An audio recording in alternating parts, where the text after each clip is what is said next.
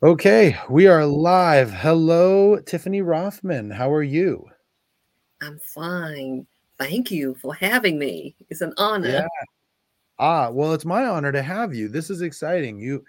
There are so many aspects of your story that I want to explore. You are an actor in critically acclaimed films and TV. You're also an MBA and a PhD in psychology. You've been a Psych school D. The Psych D. psychologist, Yeah. a It's Psych Psych D. D, right? Yeah. Yeah. Yeah.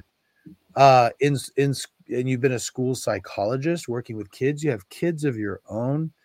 There's so many aspects of your story. You're just a fascinating person. So I'm really excited to have you on. Um, so I've had a lot of different people from different aspects of life. I've actually had some therapists on to talk about various things, narcissism, faith crises, porn addiction, things of that nature. Your psychology, school psychology, you did that for 25 years? Mm-hmm. Okay. And in 25 years, was there were you like elementary school, high school? Where did you? Both. Both. Oh, did you notice when did you stop doing school psychology? A few years ago, I retired from the Department of Education in New York City around 2018. Oh, And wow. Okay. and we moved out here on 2020 during the Oh, pandemic. oh, wow. And out here is where are you Los located now? Angeles. Yeah. Oh, okay, great. So yeah, across the country. Um, Yeah. uh, in the time frame that you're working with kids, were there common themes of issues you were seeing with kids, particularly in this most recent generation? Yes. I, yes, I do. I found that the children would be better adjust when they have both devoted parents, whether intact or not. Hmm. Oh, and when you say intact, meaning both parents are involved, whether they are together or whether they're separated. Right. Even if they separate and they're good friends and they there every day for the children, Hmm. then that would be fine. Yeah, that's interesting. And when you here's a question I've had often because you hear so much. I'll tell you, I'm on the board of a local receiving home for children, particularly their shelter care for kids that would otherwise be in foster care. And what I found so fascinating when I first started working with the receiving home was that I asked them, uh, how many of these kids are coming from single parent homes? And he said, probably about 99%. And then I said, how many of them are the mother versus the father that's missing? And it was almost over, I mean, almost 100% were fatherless homes. Did you notice a difference as a school psychologist? I'm sure there was a difference between having uh, both parents involved versus one. But was there a significant difference if they were missing the mother versus if they're missing the father? It's depend on how devoted the parents is, but yeah, that's somewhat of a different, but it's all depend. I mean, it's can be really sad. Sometimes I Mm, see the missing mother and with the father, and somehow the father was able to manage the child, get the kid to do what he wants, but he had to be very devoted and like working overtime, and the mother too. And mm, as long as they don't like fight against each other, because sometimes when you have parents that are separate and they don't yeah, like each other and they would badmouth about the other with the children. yeah, that's rough. That's tough. I have a lot of friends who are divorced, and I know a lot of situations where um, the co-parenting relationship has broken down, and it's always tough. The stories you hear. But you did that for well, was it time to retire, or was there some reason in particular that you left It school was psychology? time. You can retire at a certain age, and I would just grab that and leave. Ah. because it's not really the nature of the job, but the ridiculous politics of Mm, the organization. Because a lot of mm, times they have mental illness, and you really cannot help them much. mm, They say this is a mhm, school. It wasn't worth it actually, But mm, I had to be there that long. I mean, if it was up to me, I probably would have left a long time ago, mm, go for mhm, another organization. mm. So the politics that you're dealing with within the organization, was it a situation of just the bureaucracy, or was it the difficulty in just not being able to have the resources to help the kids, or both? Bureaucracy. Mm, Sometimes the resort, but bureaucracy. mhm. And can you give me a sense of some of the stuff that you would run into?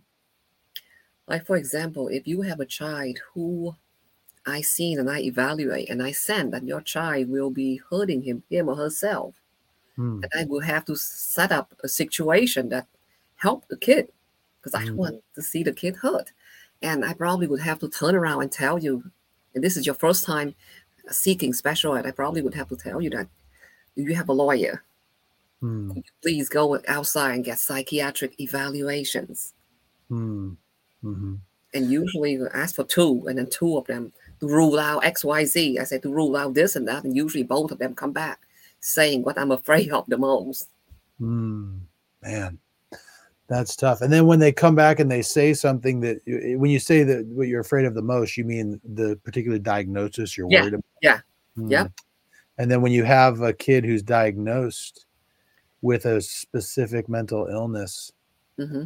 um, what is the process then? I mean, Oh, I and have to apply for it, and then of course administrators most of the time will fight me with it because they want to be less restrictive environment. Cost, I mean, less money for them because I'm mm, under certain line, and then the school administrator would want you to get rid of the child as soon as possible. They couldn't care less what you do with it, just get rid of it. And it's get rid of the kid, you mean? yeah, the kid, and the process is very long. You have to apply for it, Mhm, and you have to see you send it down to the central board and let them make the decision. mm, and then if they make a decision to remove the kid from the school, do they go to, like, a special education school, or where do they go? They go for another school, more like restricted of special education or residential. It depends on the situation of the Interesting. diagnosis. Yeah, that's another thing that I've noticed in education. If you've been in it for 25 years, if you were in it for 25 years up until 2020, you 18, probably 18. 18, then you started around the time when I was coming out of high school, and Yeah. the thing that's so funny is that I remember in in my time in elementary school, they had on campus special classes for kids with mental illness or Down syndrome or various degrees of issues. But by the time I was in high school, it seemed like they were kind of getting away from that and Hmm. just kind of putting them in the mix with the rest of the kids. Uh, do you think, just as you in your experience, that that was a better way to handle it or a worse way to handle it, or did you? It's depend on the school where they at Mm, and the staff mhm, because right now I'm working with a nonprofit organization that dealing with the adult disabled mm, development disability, Down syndrome, autistic, and it's near home. uh-huh. Cool, and what exactly does the nonprofit do? Well, they have create a day program. Some people live there too, but they create a day program, and this is something that I really like because I can do hand-on, like teaching them to do activity, dancing, art, and all kind of things. Oh, nice, so you volunteer over there? No, no, it's a part-time jobs. Oh, cool, okay, and so you're working with this nonprofit and Hmm. teaching adults with disabilities how to do some of these artistic things. Yeah, like a day programs. That way they can enjoy themselves and have a lot of fun and feel like living is worthwhile. Yeah, yeah. No, I mentioned I also saw, when we were setting this up, I saw that you're also a professional dancer. When did you start dancing? Well, not until late. I mean, I think I started as a teen and somewhat a little bit, somewhat in college, a little bit, and then I started again at the when I'm in my early 30. I studied with the Isadora Duncan International Institute. Uh-huh. It's movement for film and theater also, and we would travel to Europe and dance. And I Cool. would study belly dance, and sometimes I would perform with the group belly dance class around New York. But that's before the pandemic. Sure. So you're a professional belly dancer then? Well, I'm trained professionally. Yeah, well, that's awesome. That's interesting. And what was that when you went to the institute for this type of stuff? Is that what you were hoping to get into, or was that just something you were the best at? What No, I just like it a lot. do you like the belly dancing? Yeah, I love belly dancing. I love the costume. I love the movement. It's very feminine and it's created by women for giving birth, and I just like it. Get It's for women in giving birth. Yeah, Oh, that's how it was created. yeah, tell me more about that. What is so I don't I got to tell you, I've seen belly dancers at like Mediterranean restaurants and at different places and stuff, but I don't know a single thing about belly dancing. What is it? Where did it come from? Where did it originate from? I think it's from somewhere in Africa, and it's a group of women. They get together. They would like they dance, and they would like give the movement of giving birth to make it a lot easier for people to give birth in those days. Well, Oh, this is a long time ago when they probably before epidural, yeah, way before epidural. right. So belly dancing started as a way to kind of make pregnancy easy, or the birthing process easier. I think so because they say this is the giving the movement of giving birth. So Wow. it must be really easier because imagine in those days there's no numbness, no epidural, and you have C-section and you have surgery without any Yeah, medication. it's funny. My mom. So my mom. I have a sister that's 21 years younger than me. Same parents, Mm. everything, Oh, and that's so great. yeah, it's an experience. It's funny because uh yeah, it's a really different experience being an adult with a sister that's a child. She's now almost 20, and in just watching her, it was pretty cool for my parents too, because my parents, um my dad, I've shared this on the podcast before. My dad is over 25 years sober from drugs and alcohol.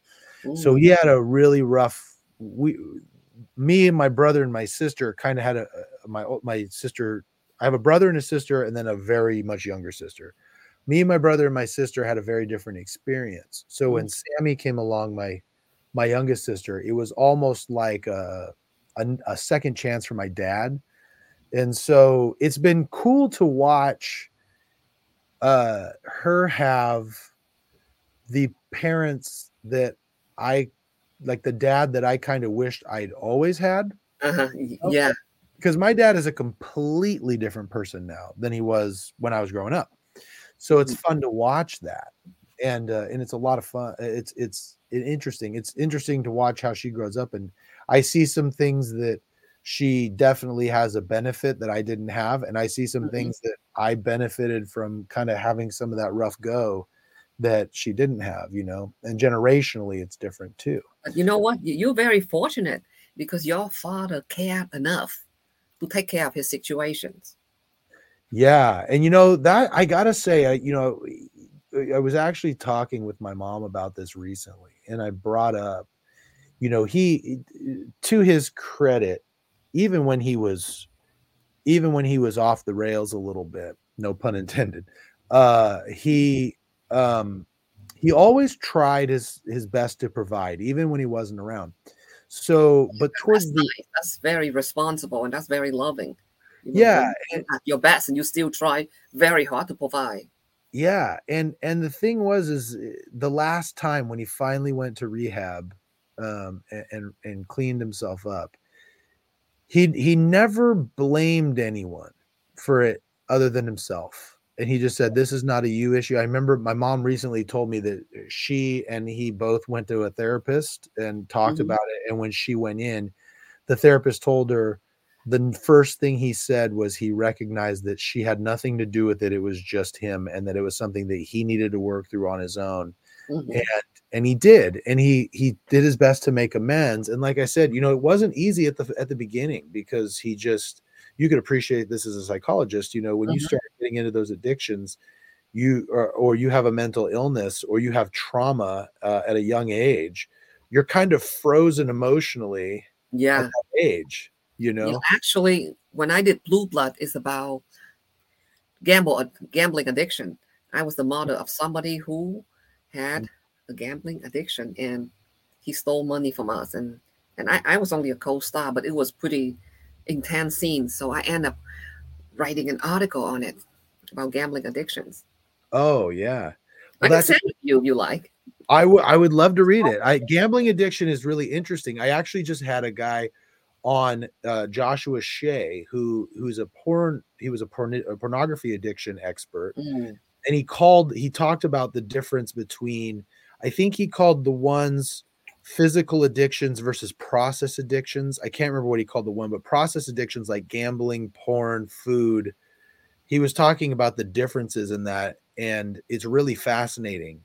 Like when you have a process addiction like that, it's not just the art. It's not like when you're doing cocaine where you're just looking to get high. It's the entire process of mhm. going to there, doing the bet, winning. It's not just about the winning, it's the whole process that you get into. So it's really interesting. But anyway, it's not about me. This is about you. It is. So It is. It is very fascinating. yeah, yeah. So tell me, now you said you were on Blue Bloods, and that's what I wanted to ask you. What had you always been involved in acting? No, no. Okay. When did I you start? wanted to, but I couldn't because when I just came over here, my language skill was not, I wasn't comfortable with it. It was very limited. Mhm. And, I'm learning disabled, so I have processing difficulties, and it's No. very, very difficult for me to accomplish anything. I have to work really harder and longer and put in a lot of time compared to other people. But nobody know that because I try to keep it quiet about it. Sure. So What, after real quick, what learning disability do you have? I can't process well. Oh, okay. I'm Okay. slow. When you say process, you mean like reading process, or you mean like, Reading language. So I have to do things over and over again in order to absorb it. oh, so for acting, there's a lot of memorization involved, right? Yes, but for acting, it's okay because you have to memorize. You have to do it over and over again. Oh, I see. So when you memorize, it actually helps you. It's better for you. Yes, yes. Got it. Because I think one time we almost got into this play, but it got canceled. But I think the director told me, "What did you do? Memorize it the first day or something?" But because Yeah, I was memorizing it, because it's better for me that way. So, but anyway, it turned out to be for the best. Because you know how sometimes when you have one disability, it could be a gift on the others. yeah, yeah. Well, you mentioned coming over. Where did you come from? I'm Vietnamese. I left Vietnam, almost 48 years ago, on April 28, 1975, Wow. without my late father. He died over there afterward. And And what was it that prompted you to come over? Did it have anything to do with the war, or? yeah, yeah, I was a child. My family, well, my father was a law professor, but he got involved in politics, and he was with the very, very last government that surrendered to the northern Vietnam. He was the minister of defense then. And so he went to concentration camp, and when he got out, he couldn't come over here, and he died in 88. Wow. Your dad was the Ministry of Defense of the last government in Southern Vietnam? Yeah. Wow. Well, he I was learned the minister of so much about you. education when I was little, This too. this was not on your bio. Well, So I don't want to discuss about anyone else's. I mean, he was a minister of education when I was little, too. yeah, But, okay, wow. I don't like that. I wasn't impressed with politics. And Yeah. But how old were you when you came over then? You must have been a young child, yeah, right? Yeah. yep. I So was almost 12. oh, wow, okay, so So tell me, I mean, I have a 12-year-old daughter, and I can't imagine taking her away from everything that she knows. Without you, the best part is without you. You know what I mean? Did you come with your mother, or who'd you Yes, come? he was pregnant at the time, and some Okay. relatives. I mean, his relative and my relative, and some of my mother's side, but his relative, they all come over here. It's Wow. really- So you come over, and where do you end up when you get here? You end up in New York? We Or would no? in no, wasn't New York. We would in refugee camp in Arkansas, and then we got sponsored by one of my mother's sister was going to school in Pittsburgh, Pennsylvania, and she found a church to sponsor us. We didn't go with my father's side because that time one of my cousin who taught at Stanford University, he was dying of cancer. Mm. So that Oh, was wow. very, very sad. So we went there, and then after a couple of years, my mother wanted to move to Brookline, Massachusetts, because her sister and her brother-in-law bought a house there. So we kind of bought a family house together, upstairs, downstairs, whatever. Yeah. Stayed there until after college, and I moved to New York for grad school. But the truth is, that's like an excuse for me to be near the theater, the performing arts. But Yeah. and I have to be practical, so I studied business. Yeah. Always study some kind of business. Actually, that was a mistake, but Well, it's interesting that you bring that up because I told people you were coming on, and one of the questions that came through was you have an MBA and you're in the arts. Do you see, do you think that your MBA helped you on the business aspect so far oh of, yes, yeah. okay, because what is it that you see? I mean, if someone wanted to get into acting, what are some of the business aspects of the entertainment industry that you think people need to watch out for? Well, it's a lot of things. So, like one of my wonderful teachers said that he's not going to lie to us. You need money to be in this business. That means you should have a job that make money. And when you present yourself, like when you need headshot, when you need acting class, when you need video clip, sample clip, whatever it is, you have to be able to produce them. Mm, And you mhm. have to take a lot of classes. I took classes for over 15 years off and on. And Um, I have coaches too. wow. So then it sounds to me, and you correct me if I'm wrong, you come over here and you always kind of had a flair for the arts. Mm-hmm. Fair? Mm-hmm. And then uh, but you took some classes, but it was kind of later on in life when you got into college that you started pursuing your passion for that. Yeah, I mean, when my daughter was 6 years old, when I was working as a school psychologist, Mhm. and I have my daughter, and I was dancing and performing, and I say, I think I'm comfortable with the language enough Oh. to study acting. Oh, okay. Wow, so this is quite a bit later than because you hear Yeah. about people starting out as child actors and No, no, not me. I was middle age. yeah, okay. I am So hopefully still in middle age. well, yeah, I'll tell you, I'm 42 years old, and I used to be afraid of middle age, the term. You're a But baby. now I know.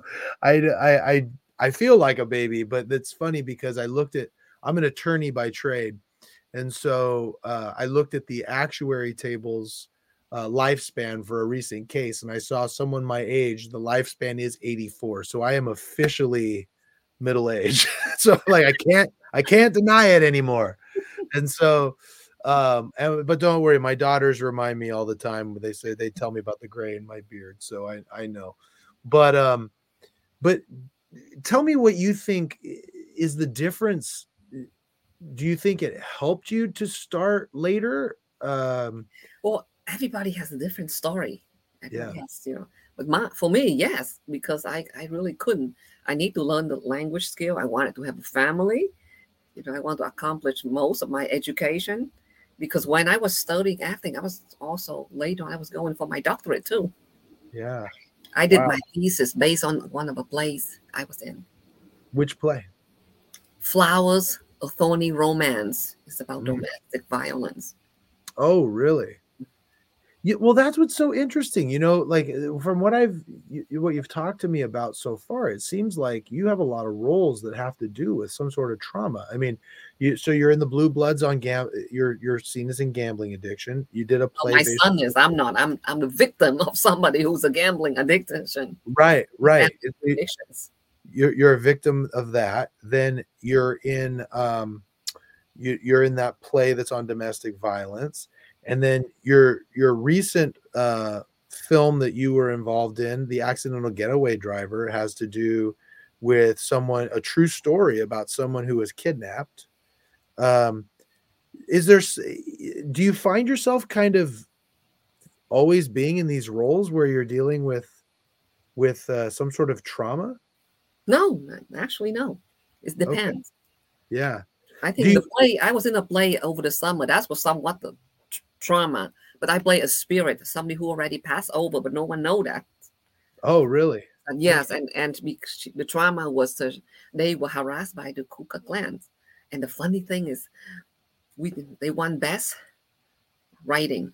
The play Huh. won best writing, and the writer claimed that I was surprised. She's half Filipino and half a Mexican. She said I was surprised. I mean, I don't understand why that the Ku Klux Klan doesn't like the Vietnamese, but then again, who do they like? Right. That's true. That's a good point.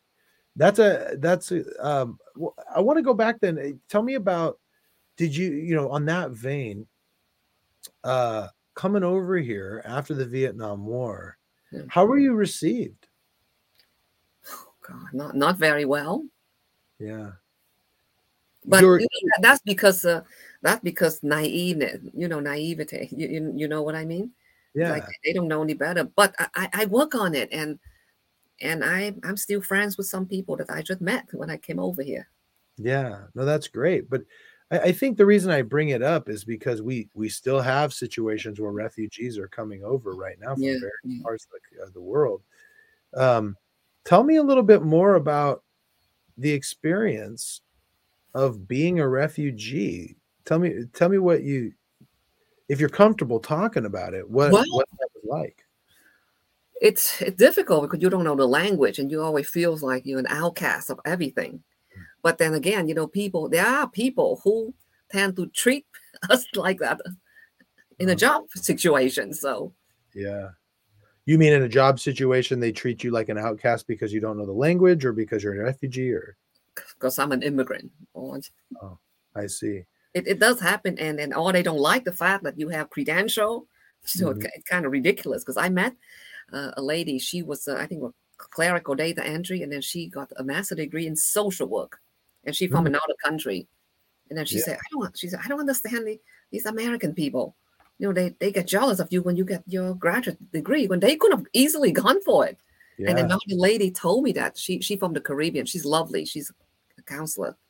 She Mm, said, I was told that you're so lucky. You're an immigrant and you got this job. And she said, you could have gotten it too if you went to school. They would right. have hired you before they hire me, which is true. That is true. And that's interesting. You know, it's interesting when you put it that way because the narrative on the side of what I'd call a person who's anti-immigrant is that, well, they're coming over here and they're taking jobs away from us. Right. Yes. But the thing is like what you're saying is kind of true. It's not like you didn't have to work for that job. You came over here not knowing a language, no money, coming from a war-torn country, and then next thing you know, you're working and getting a degree.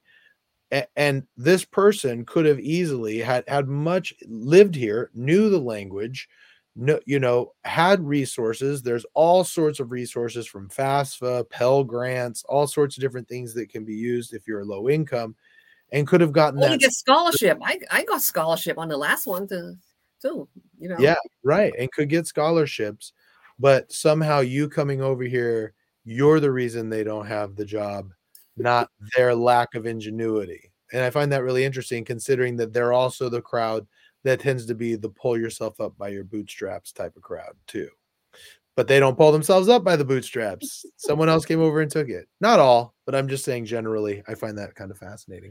But you So know what? The thing is, like, I think that as I get older, I have more respect for the one who openly discriminate against me than the clueless one. You know what I mean? Because the yeah, people who are clueless, they can be really dangerous. They could be your professor. They could be your mentor. And sure. they complain that, complain about people who are discriminating this and that. And they are so clueless with their own discrimination.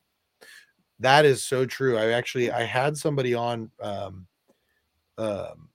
not too long ago in a podcast who was a Donald Trump supporter, and we had a long conversation about racism. And I don't believe he was racist in any way, the guy who came on, but we had a conversation about people who it's really fascinating when people could say the most vile racist things and don't think that they're being racist. You know what But I you know mean? what? He's no more racist than anyone else's. Sure. I work for the city, and the city's supposed to be liberal, and guess what? They're far from it. They're Mm, very, very, very backward. mm. You're saying the city of New York. Hmm. Well, I'm Yeah, sure they have it in Los Angeles too. yeah. Um, so you going back to your work in theater and things like that. You said you went to New York for grad school, and you said secretly you kind of did that because they make you closer to the theater. Do you?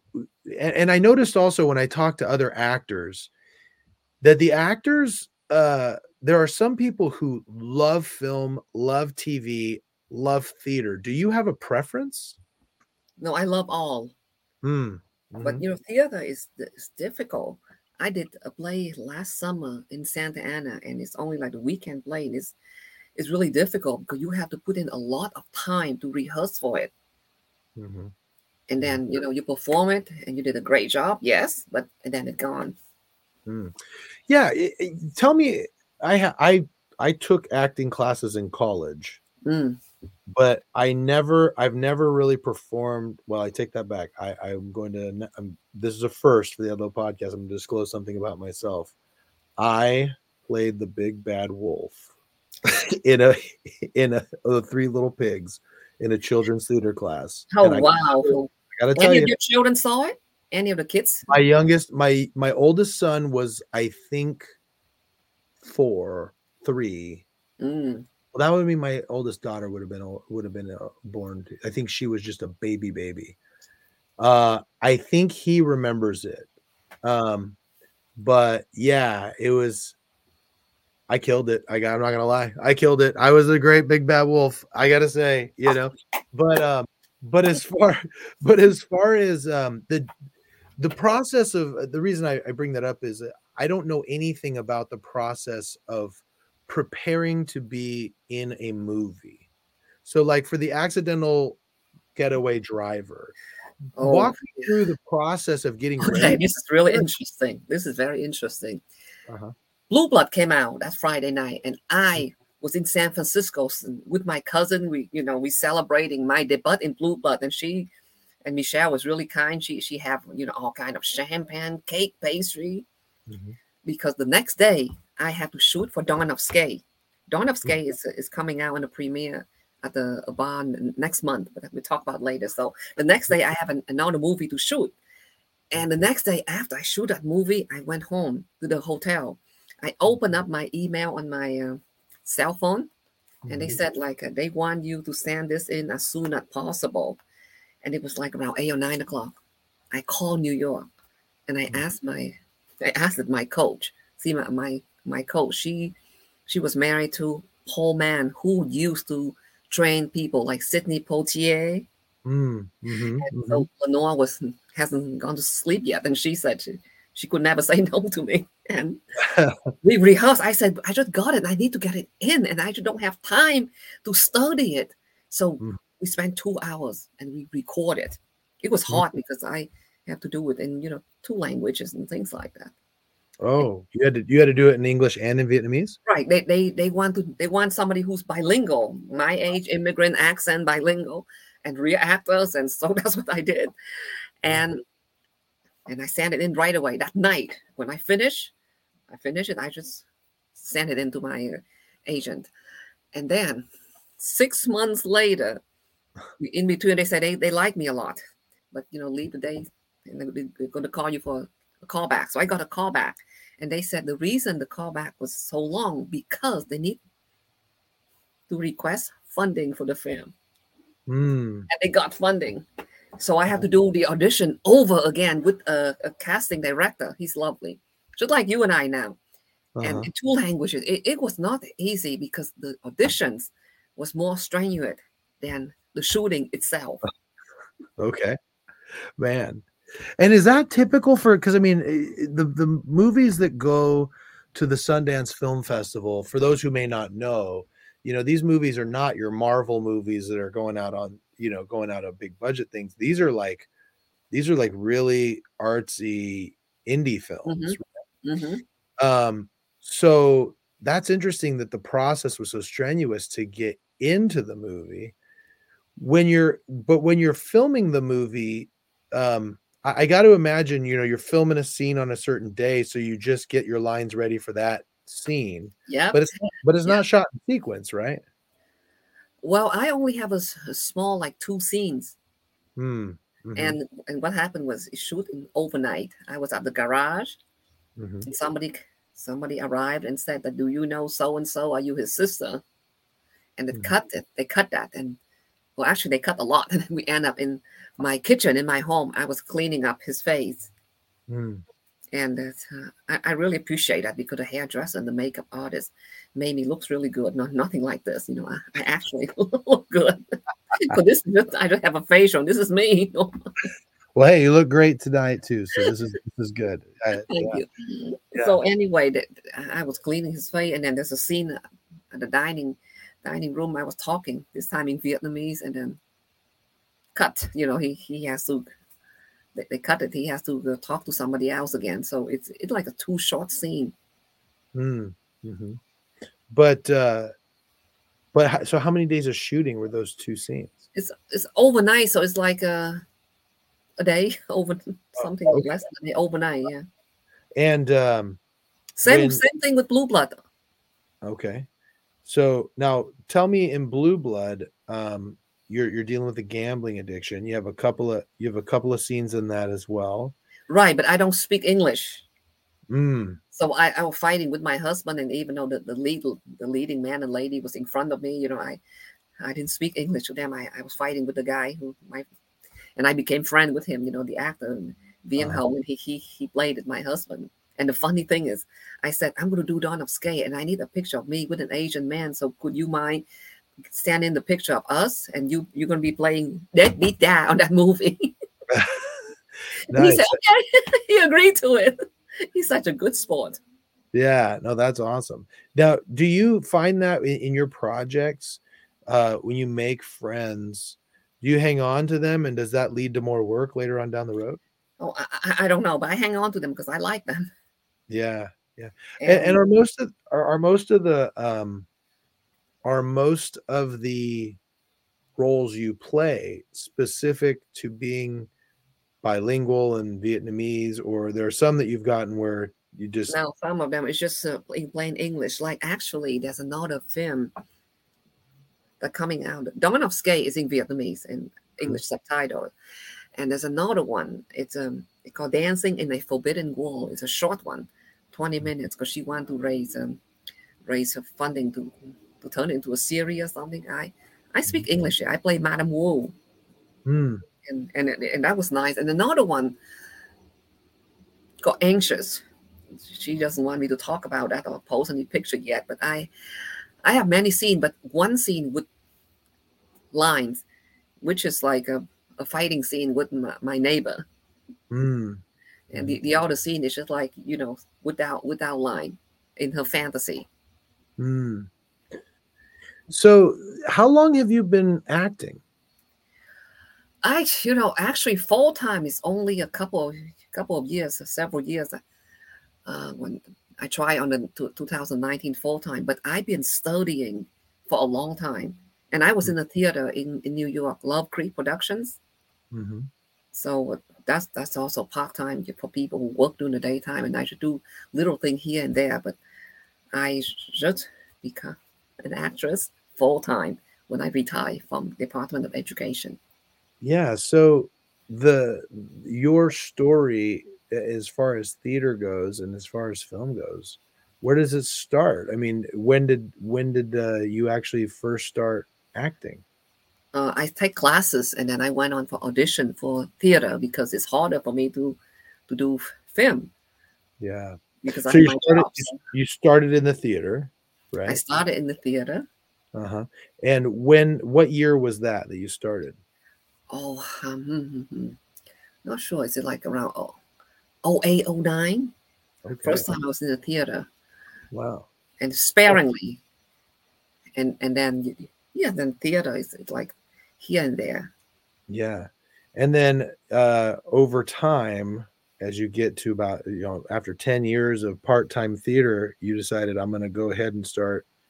No, start- I do some film. I think like we create one film once that we created when we have time off, and I did some commercial. I forgot with who, but when Mhm. I have time off, and I did do some film, and one of the thing, let's see, one of the film did until like a couple years later, and I completely forget the name. I play an immigrant, Uh-huh. don't speak much English, in a grocery store. This Ah, shoot in Philadelphia over the spring break. uh-huh. So that Wow. was fun. So I did do some little film here and there, and I did some student film that a lot of them didn't come out. Ah, uh-huh. And But is but that, but that is, 2019, that's really, I did a lot of student film 2019, and guess what? The best one was out here. huh. I flew out here in the fall of 2019 for University of Southern California. I did a short film, 5 minutes only. I played a grandmother lead, Hmm. and the following year was the pandemic, but it went to 3 different films festival. Oh, wow. Nice. And is there a project that you have done that you would say was kind of your, because I mean you're doing a lot now. I mean, you've been in a Sundance film, a critically acclaimed movie that's gone to Sundance. You were on Blue Blood. You've done, you've got this other one coming out, the Dawn of Sky. Is that what's called? Dawn Skate, of, Dawn of Skate, like roller skate. Yeah, oh yeah. that's come out in May, and then a couple more are going to come out. And then actually, one of the film we did that never came out, and that was a big disappointment because we worked so hard on it. I auditioned 3 times for it. It's called My Vietnam, and somehow it just didn't work. Hmm. Does that happen often where you go in and you film a movie and they just leave it on the cutting floor or what?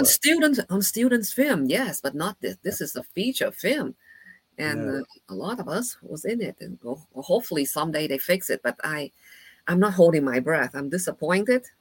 Uh-huh. I'm not holding my breath. I'm Wow. looking for other projects, now, because a couple weeks ago I shoot another series, an indie series about Asian American. It probably would come out on YouTube, and this weekend I'm shooting something for USC. Oh, you are another Yeah, student film? now the student film, because they're very professional. The last time is it, when was it? Is it like last year or the year before? I shoot a film for them. Must be the year before. Must be the year before, and it came out beautifully. I went, I saw it, and people even recognize me when I stand in the hallway. Yeah. Wow. That's awesome. So, um, as far as if there was someone who was, let's say, someone in their middle age time, or even, we'd say late 20s, early 30s, and they're thinking, my time has passed to do this stuff. No, What would be your recommendation on how someone would get started? I said your time is never past. Look at another lady. She was in Accidental Getaway Driver with me, the great actress Gabby Chan. She said she studied for 15 years. She's like around my age, or like 1 year older the most.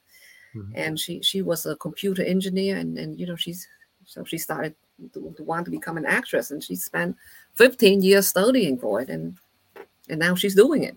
Mhm. Wow. Because you should have your own job, your own job first, and Mhm. unless the easiest way, people said it would a trust fund. Right.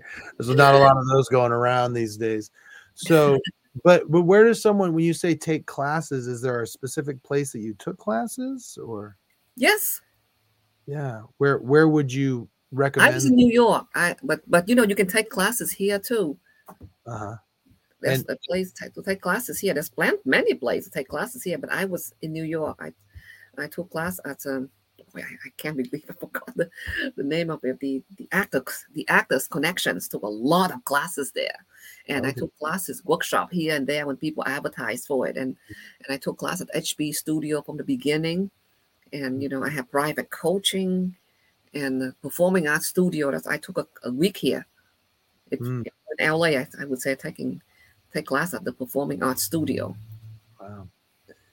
Um, as someone who enjoys uh or acting, do you have a specific genre of films that you like to watch? Oh, I have to watch everything. I can't discriminate because I need to learn. Uh-huh. But What would you say is your favorite movie? oh, really want to know? Yeah. uh, American one is Don't Bother to Knock. Marilyn Monroe, when she was 24 years old, playing Okay. a mentally ill babysitter. That film is so underrated, and she was so remarkable. Don't Don't, Bother to Knock. don't And bother. another one, foreign film, like Story of Adele Edge, Adele Hugo's daughter. I mean, Hmm. Victor Hugo's daughter. Oh, Isabel Adjani's in it. She suffered from schizophrenic oh. erotomania. Foreign film, was it in a different language? French, but the subtitle. And Yeah. I also like old film, like I like film noir. I love black and white film. Oh, okay. But Yeah. when I was studying, when I was a school psychologist, young age, I just started for a couple of years and only dancing. I would take dance class, and on a weekend I would watch film that based on mental illness, like Hmm. Mhm. sometimes Catherine Deneuve would be in some of those. Well, I'm sorry, say that. What was that last part? Catherine Deneuve, the French actress, Belle du Jour or something. I would Uh-huh. like that kind of movie, but I would make sure that I would see at least two movies a week, and mostly on mental illness or some emotional conflicts. Interesting. Wow. Yeah. That's like So, major movie, but we don't talk about TV shows. That's another story. But I have to yeah, watch a lot of those stuff, yeah. and I was So, working and go to school full time at the same time. uh-huh. Yeah, it's funny. Have you have you ever I actually had a director and animator on, Stephen Kyoto. I Hmm. had him on about a month or two ago. He directed the movie Killer Clowns from Outer Space. I don't know if you've heard of it. It's a kind of a horror film from the 80s. No, I'm afraid of horror films. Oh, you're afraid. Well, this is one. I'm This scared is not of this horror is not films. your this is not your typical horror film. So what you're saying, Tiffany Rothman, is you are not a fan of Killer Clowns from Outer Space. I No, would be but scared. yeah, no, it's more of a funny horror movie. Oh, It's okay, kind of a cheesy movie that just makes you laugh. But anyway, okay. so this is the pitch here that Tiffany Rothman gets cast in Killer Clowns from Outer Space Part 2. We're looking for that. Also, Pastor 2. That's another one that you got to see if you're in You want this. to hear something funny too? When Yeah. my friend Derek Nguyen direct The Housemaid in New York, it was in the winter, and I was sitting diagonally behind him, and Uh-huh. it's a scary movie, horror movie. I was Uh-huh. cursing him out under my breath the whole time, and I told him, "Oh, that's good. I mean, you like it." I said I was so scared.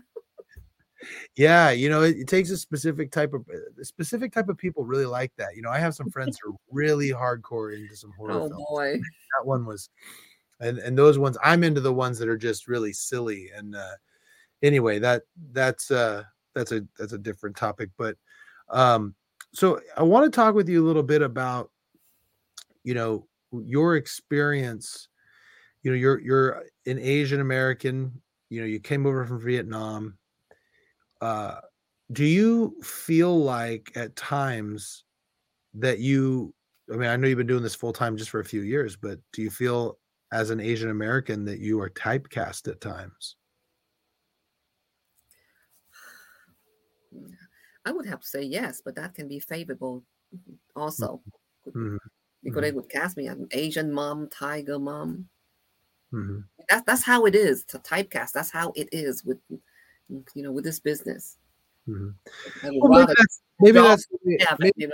maybe that's the way you get in. You get your Mhm. start. But is there a type of movie specifically that you would like to see yourself in at some point? I like to be in a series. I like to be in a comedy, like playing like a real nosy neighbor. Some, remember that show Bewitched? Maybe you were too young. Bewitched. Oh, I remember Bewitched. Oh Oh yeah, yeah, and then Gladys, this nosy neighbor, she would like peek up on the window, and if she see wild things, she'd start screaming, or she yeah, would come in and say, "Oh, I want a cup of sugar," or something like that, and then she would look peek around the house. yeah, yeah. She was the second one. She was really no, the first one too. She was really good actress. She was in On the Town with Mm, Sinatra, and then I think she died. mm. She passed, Yeah. and then they had to have somebody else's. So But I if you could pick any role that like any role for you, like your dream casting, mhm. what would it be? I would say that some comedy role, nosy neighbor, or a servant playing a servant. You know how servant they also really nosy, like a semi spy or something in the gossip. Yeah, That yeah, would be funny in a comedy. yeah. Wow, but so you think it sounds like what you think is, yeah, you're being typecast, particularly in these ones where you need someone who's bilingual or someone who's Vietnamese, an Asian, these Asian specific roles, which could be your benefit. But at some point, do you hope that you branch out into other roles? That would be nice, but I will accept role as they come. Like now, I'm doing a talk show podcast in YouTube. Yeah. Number sign filter 90211 every Sunday. I love Yeah. it. And what is you mentioned, yeah, your talk show. So tell me, what is your talk show about? Is there various topics or one in Mhm. particular? Various topics, but it's about one thing: it's growth, the journey of growth. Hmm. What inspired you to do that? Well, I auditioned for it and surprisingly got in. Oh, so this wasn't a project you started. No, no, no. George Anton started it. He's a producer. Oh, okay. And then you're the one who does the interviewing on Yeah. this. Yes, and my Okay. co-host, my co-host Chris Sloan, he's really great. He's very intelligent, very funny. So he really balanced the show out. He balanced it out well. Yeah, and it's specifically about growth. You're talking about just growth in life or Anything, yeah, growth in life, like like how do you develop this project, and what you do is just like about on anything, sure, sure. and it's Well, that unfiltered, just like this. yeah, and when you talk about growth, I mean, it's a very interesting life that you've led, coming over from a war-torn Vietnam with a father who was the Ministry of the Secretary of Education over at Minister of Education and Minister of Defense. yeah, and you come over here at the age of 12, not knowing the language, and you grow into a master's in business and a psych D in psychology, and then parlay that into an acting career. Tell me about just kind of the growth that you've experienced in your own life. Well, with me, it's different. I don't have a choice. Ah, that I'll tell you what, I got to tell you, Miss Rothman, or do I call you Dr. Rothman?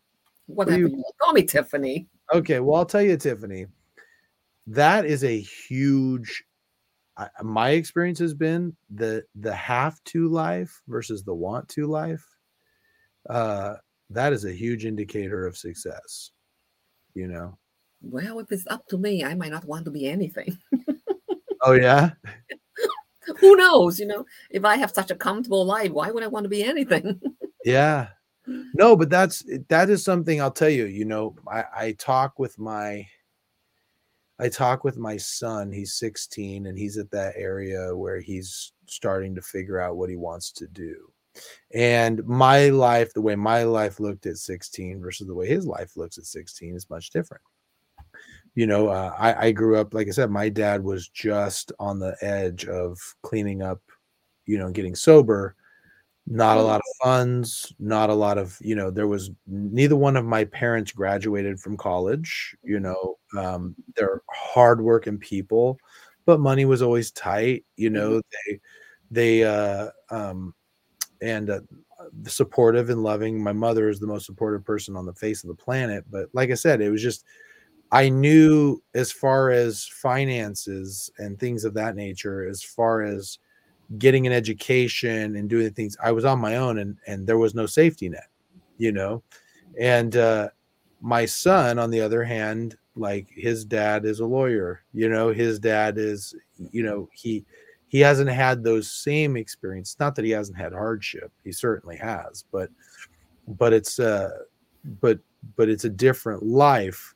And I just know that there were definitely times in my in my education and in my life where I absolutely wanted to quit, and I couldn't because if I quit, there was nowhere to go, you know?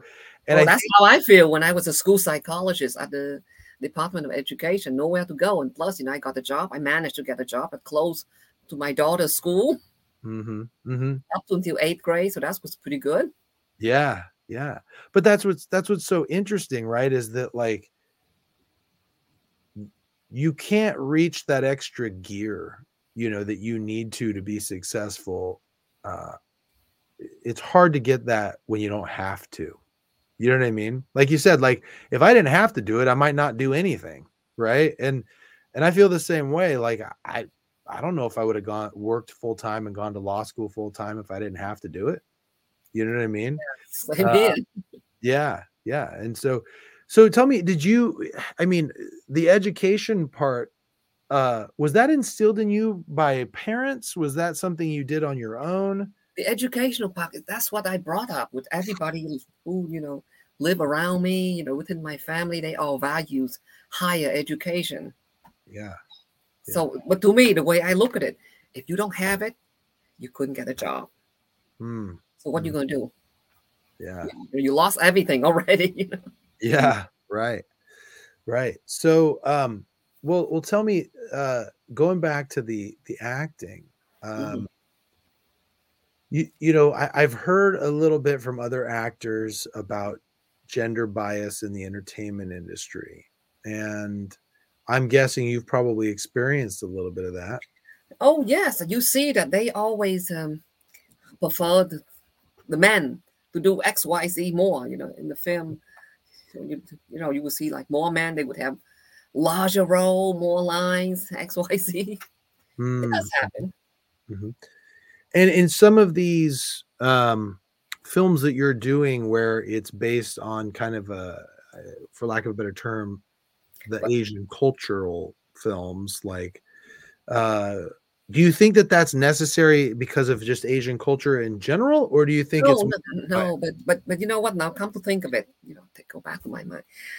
I wrote a play that I never produced or showed to anyone many years ago, and mhm, the people, the main character in there, and the majority of them are men too. mm, Because maybe this is true and it might be sexist, but the men are the one that create more problems. They're more colorful in society than women.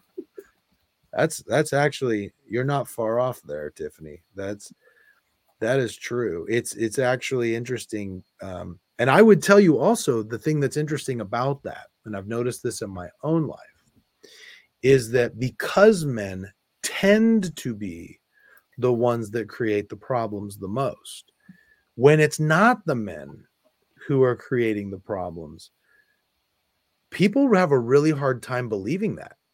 It's interesting. It's almost like a All the time to accept the woman. They don't accept the women do it, Ri creating the right, problems. right, and I've noticed that in my own life, there have been times where, I've had experiences where because, because there are men involved, they think that the men are the problems when it turns out that's not true, and people have a really hard time believing that, you know? But I can understand why, because if you're looking at it, in fact, I talked a little bit of this with, I had a therapist on, who deals specifically with narcissism. Oh, And yes. he says, he goes, yes, most narcissists are men, overwhelmingly, right? Which makes it incredibly hard when you have a narcissistic woman, because they're so good at projection. It makes the man, sometimes it can make the man look like the narcissist when it's not. But how do you tell, And so it's really interesting.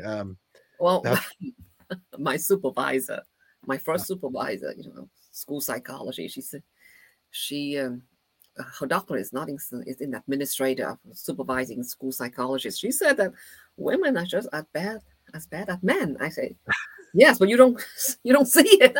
You don't see yeah, it that much. And yeah, and the thing is, like, when you have the problem like the one in the movie of Adele Edge, erotomania.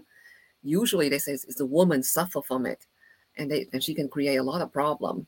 But when a man suffer from it, it's not erotomania. They get violent. They become criminal. yeah. Because when you hear things, oh, women suffer for it, and then when you do that kind of case study or research, you would hear the man say, "How come nobody suffer from erotomania for me? I want to understand that." Yeah, well, and I think that's also, talking, and this is just generally, right? It's not, I'm not talking about anyone's specific situation necessarily, generally, but I've noticed that too. Men, when they are like that, uh, they are so overt. It's easy to see. You know what I mean? Because they're so overt, they're aggressive. It's what you would Yeah. expect. Yes, like think back of my play. I didn't write it on purpose. I just met these people through most of them through my husband, and I Mhm. I think I told him that before we were married. I said the only time I ever want to leave you was the people that you introduced me to. Yeah, yeah, And I wrote a play about them, and it's mostly overwhelmingly men are the majority of it. I mean, I try to make my character in it, but I loosely model my look after one of my girlfriend from high school because she's very pretty, uh-huh. and it was small, and then the crazy woman, her role was small, and then other woman that I couldn't really give them bigger role. Now come to think of it, I still have to play, but the men forget it. They were like, whoo, overwhelmingly, they would the thing they say, the thing they do, and their characteristic is like Yeah. unbelievable. Yeah. Well, and that's the thing, right? Is that it's easy sometimes to spot the men in these types of situations because they're so overt. You know, Mhm. you hear the stories and it makes sense, but sometimes, when it's surprising to hear that on the other end. But anyhow, that might be my own trauma speaking. But Oh but no, uh you know but what? A lot of people, my former optometrist, he said that too, because when he and his wife adopt twin boys, and mm, he said, "Oh, my wife would do anything for them." And I said something like, "That's great. So when they grow up, they wouldn't be like any other men." And he laughed. But guess what? He's more serious than I am. He was like this. Absolutely. So right. Absolutely. well, I'll tell you what, there's a reason why I believe this. There's a reason why men are so protective of their daughters. And it's because they know how most men are. They project their image. They project what they are like and what, like me, I played basketball in high school. I wrestled. I did all these things. I was around a lot of those jocks and all those guys. And the way the way that people talked about women and things, I was like, oh man, when my first daughter was born, I was like, man, I am in so much trouble. It just was like, I don't know how I'm going to handle this, because the boys I can handle. And it's interesting too, when you have boys and girls, it's so funny because I can handle the boys stuff. I can handle the like bodily functions and the smells and the breaking things and all of that. I can handle all of that. But see, they're lucky they have you, because now I remember when I was a school psychologist, I have to give more prep talk and longer meeting with the boys, because I Yeah. said, please be careful, because if something happened, then what? You end up in jail. I would say, please be careful. Just don't go with any women, especially when they are intoxicated. Please don't do anything. It's just like I have to Yeah. say all kind of things for men, much more than the girls. Oh, and that's tough, that's a tough go because yeah, like I have this conversation with my son all the time, and it's like the only thing I can tell him is there's a few things that I know I've told him in the past, and one of them is just you don't ever want to put yourself in a position for anyone to suggest anything that you did. Yeah. You never want to be in a spot where, anyone could even think that you had done something aggressive or untoward to a female, You see, you can speak to him that way. These men that don't really have voice. And I said, look, I have to give example online. I said, look at the TV show so and so, and Mhm. look what happened to these two boys who already got scholarship to college, went out on a party, and this girl, she got drunk. She grabbed both of them. She initiated into Mhm. the bathroom, and of course, she made it with both of them. And when she's sober, she called it rape. They Mm. lost it. They went to jail. They lost their scholarship. And when they investigated, it's something like say like if that was rape, how come her clothes were not on the floor? Their clothes were. Yeah. Yeah. Interesting. I don't know what story that is, but yeah, it's scary. It's scary because and also not only that, I've had this conversation with my son being I'm a member of the Church of Jesus Christ of Latter-day Saints Mormon church, and so we don't Oh, great. we tend to not drink or do drugs or any of that. And I so see. religiously my son understands that that's kind of a no-no, but I've tried to talk about practical reasons. And as one of them, I was like, man, I couldn't tell you how many times when I was in high school, because like I said, I played on the basketball team, and I've Hmm. been around a lot of wrestlers and stuff, and Hmm. I never really partook in any of those things, but they partied and did that stuff. And it's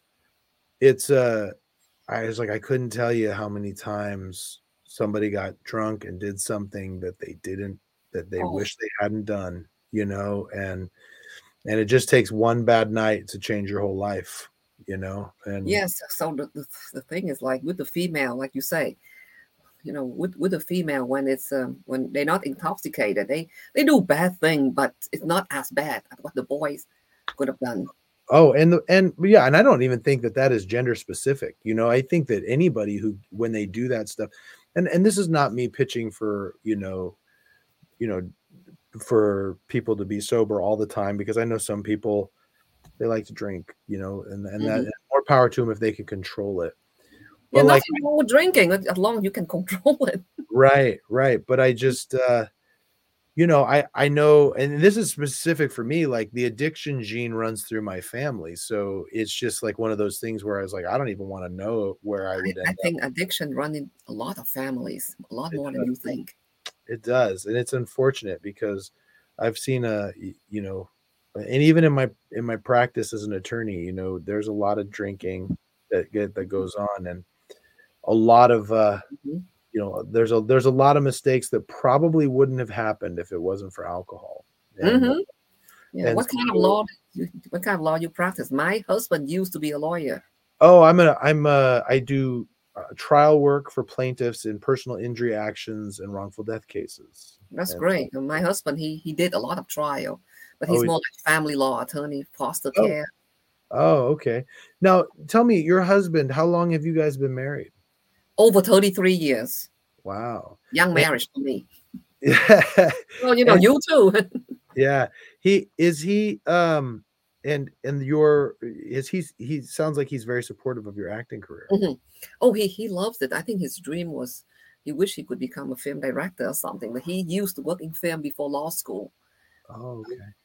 Cool. And so, um, you know, and your kids, how old are your kids?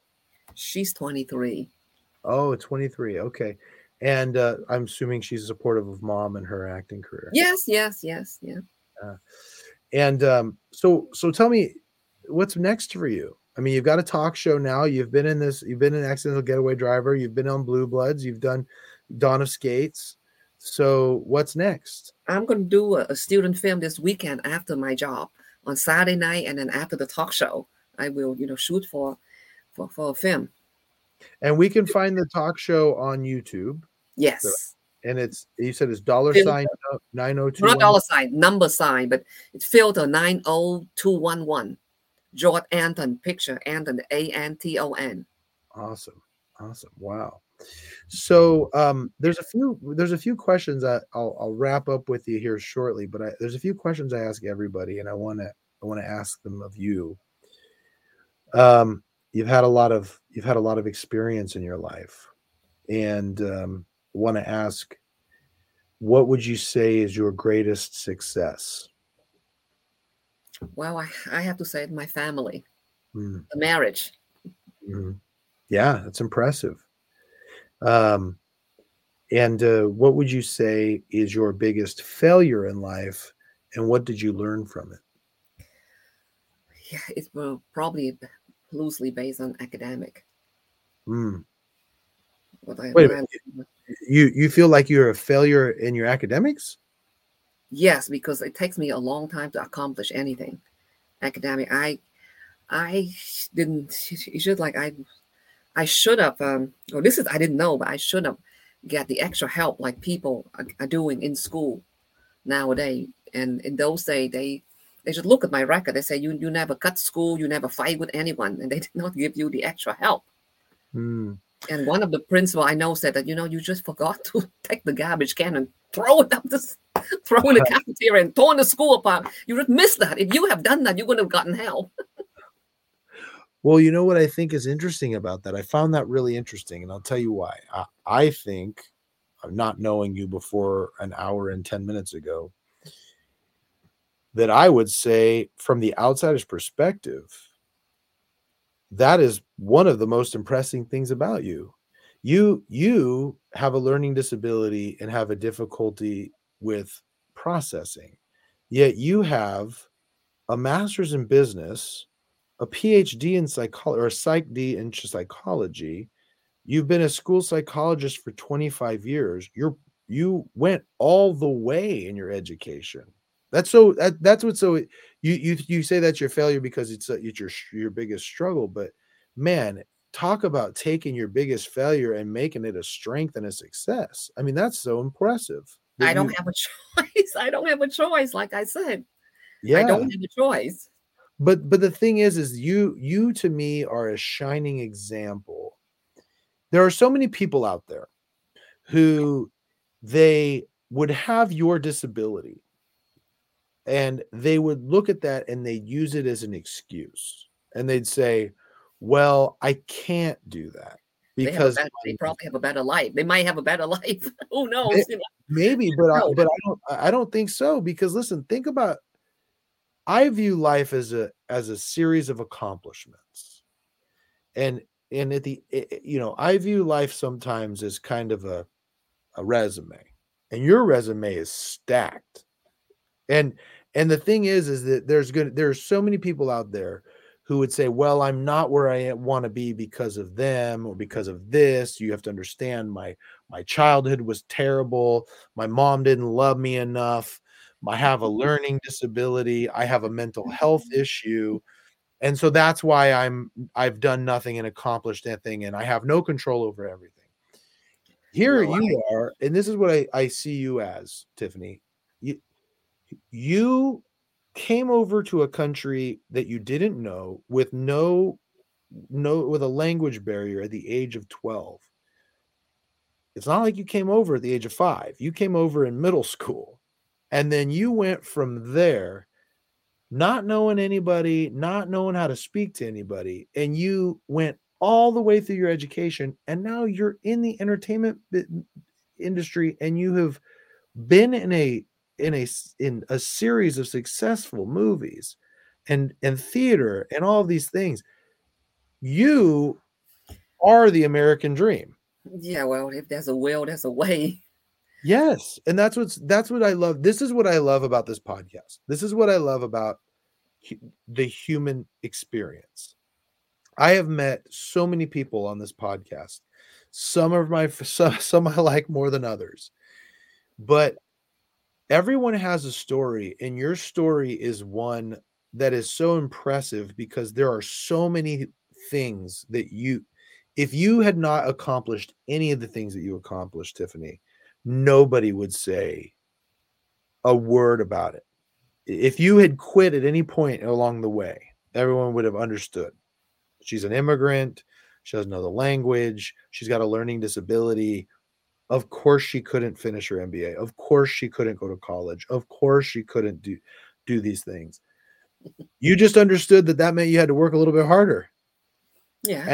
And you accomplished things that many people have never accomplished. So I would tell you, like, I'm so glad I got to meet you Thank because this is a story that I would share if I was ever speaking publicly. Your story would be the story I would share of not letting anything stop you, and I really appreciate that. But, But but also, don't forget, Einstein has a learning disability too. He had one, and then he was kicked out of many schools, yeah, and Con Edison was kicked out of his school.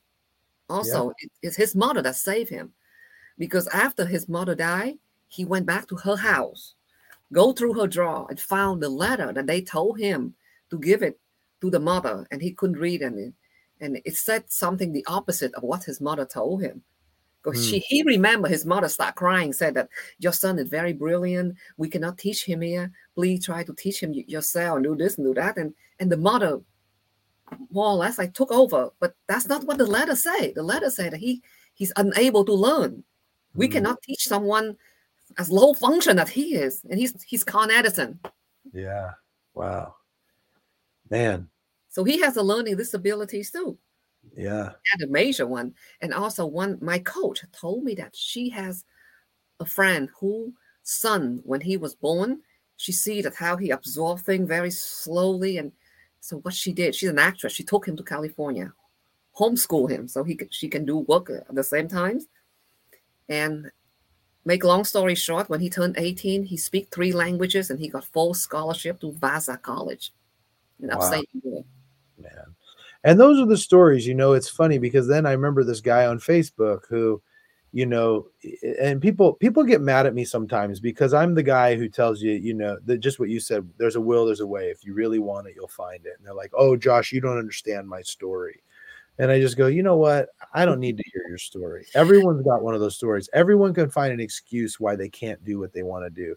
These I'll tell you, not to get into my own personal stuff or anything Yeah, like that, yeah. but like I've had a horrendous few years personally. I don't share it publicly, but I've had a horrendous few years, but I've also had some of the most successful years at work, in my personal life, with my kids that Mhm. I've ever had in that exact same time frame. And if I had just sat there and said, "Well, all these terrible things, I can't get the things done that I need to get done," I would have never had those successes. Right, because see, with me, I had some health issues when my father died.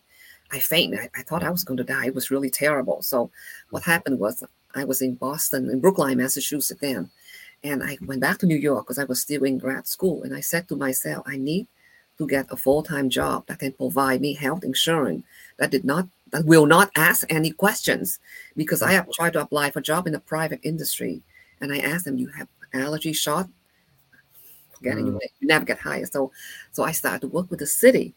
mm, And it turned out to be a good thing. So I just fell into it. At first, I worked for ACS, Child Welfare Protective Services, mhm. and then after a while, I say, oh, I think I want to become a school psychologist, and that's city job also.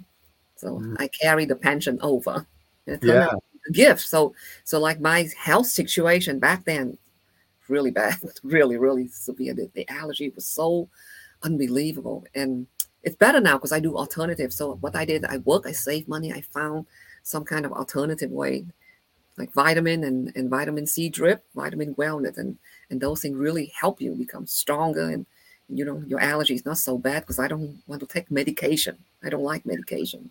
no, I mean that stuff. Some of that stuff was worse than Oh man. yes, like because doing the season, doing final exam in college, where Mhm. I was in Amherst, Massachusetts, the allergy was really high, and they don't have medication that don't put you to sleep.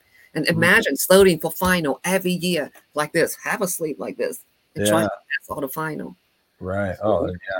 No, I couldn't imagine. right. So partly it's academic failure. It's because of that. Partly because of it.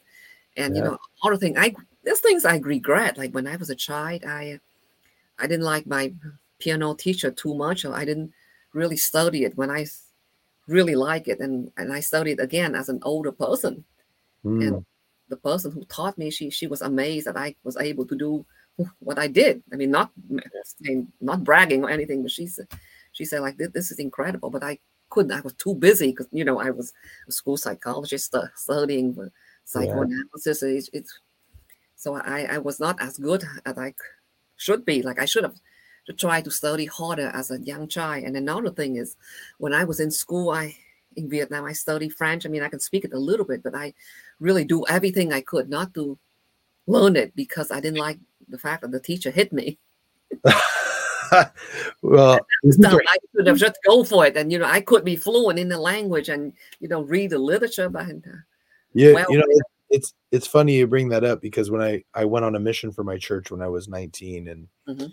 and most of my friends could go, they ended up going to like, they went to, I don't know, Brazil or, Bolivia, all these different countries that they could go to and speak different languages. And I went to Indiana, and because I marked on the there's a little place you could mark how effective you think you'd be with another language. Effective at all. And so they left me stateside. But anyhow, so one last question. I appreciate your time in talking with me about your story. At some point in the future, the distant future, you're going to pass away and there's going to be a funeral. And when there's a funeral, someone's going to give your eulogy. And what would be one thing you would want someone to, you hope someone would say in your eulogy? I would say I stop at nothing, and I make no apology. Yeah. But like saying I'm Tiffany Rothman, and I make no apology. No, that's great. That's something that I think is really great. And what I've appreciated about you is there are some of these podcasts that I get that sometimes I walk away and I go, I just don't feel like the person was being authentic. But I do feel like today I got the authentic Tiffany Rothman, and I can't wait to see what you do next. I can't wait until I get to see I looked everywhere. I couldn't find Accidental Getaway Driver. Once I can find it streaming somewhere or purchase a Blu-ray, I'm gonna get it. I'm gonna watch it. I'll let you know. It's a lovely film. It's very sensational. Yeah, I can't wait. And then you have Dawn of Skates coming out in May, right? Yeah, but that's just like at a small place because she wanted to raise money to go to a film festival. Oh, okay. And then they can catch you on your talk show, which we've already talked about. And so, Yes, well, Tiffany, thank you for letting me come on and talk with you. Thanks for coming on my podcast. I very much thank appreciate you. it. Let's do this again. Next time you have a big premiere, let me know. We'll get you back on here and we'll let everybody know about it. Okay? Yes, absolutely. Thank you so much, and it was a pleasure. It was nice meeting your kids too.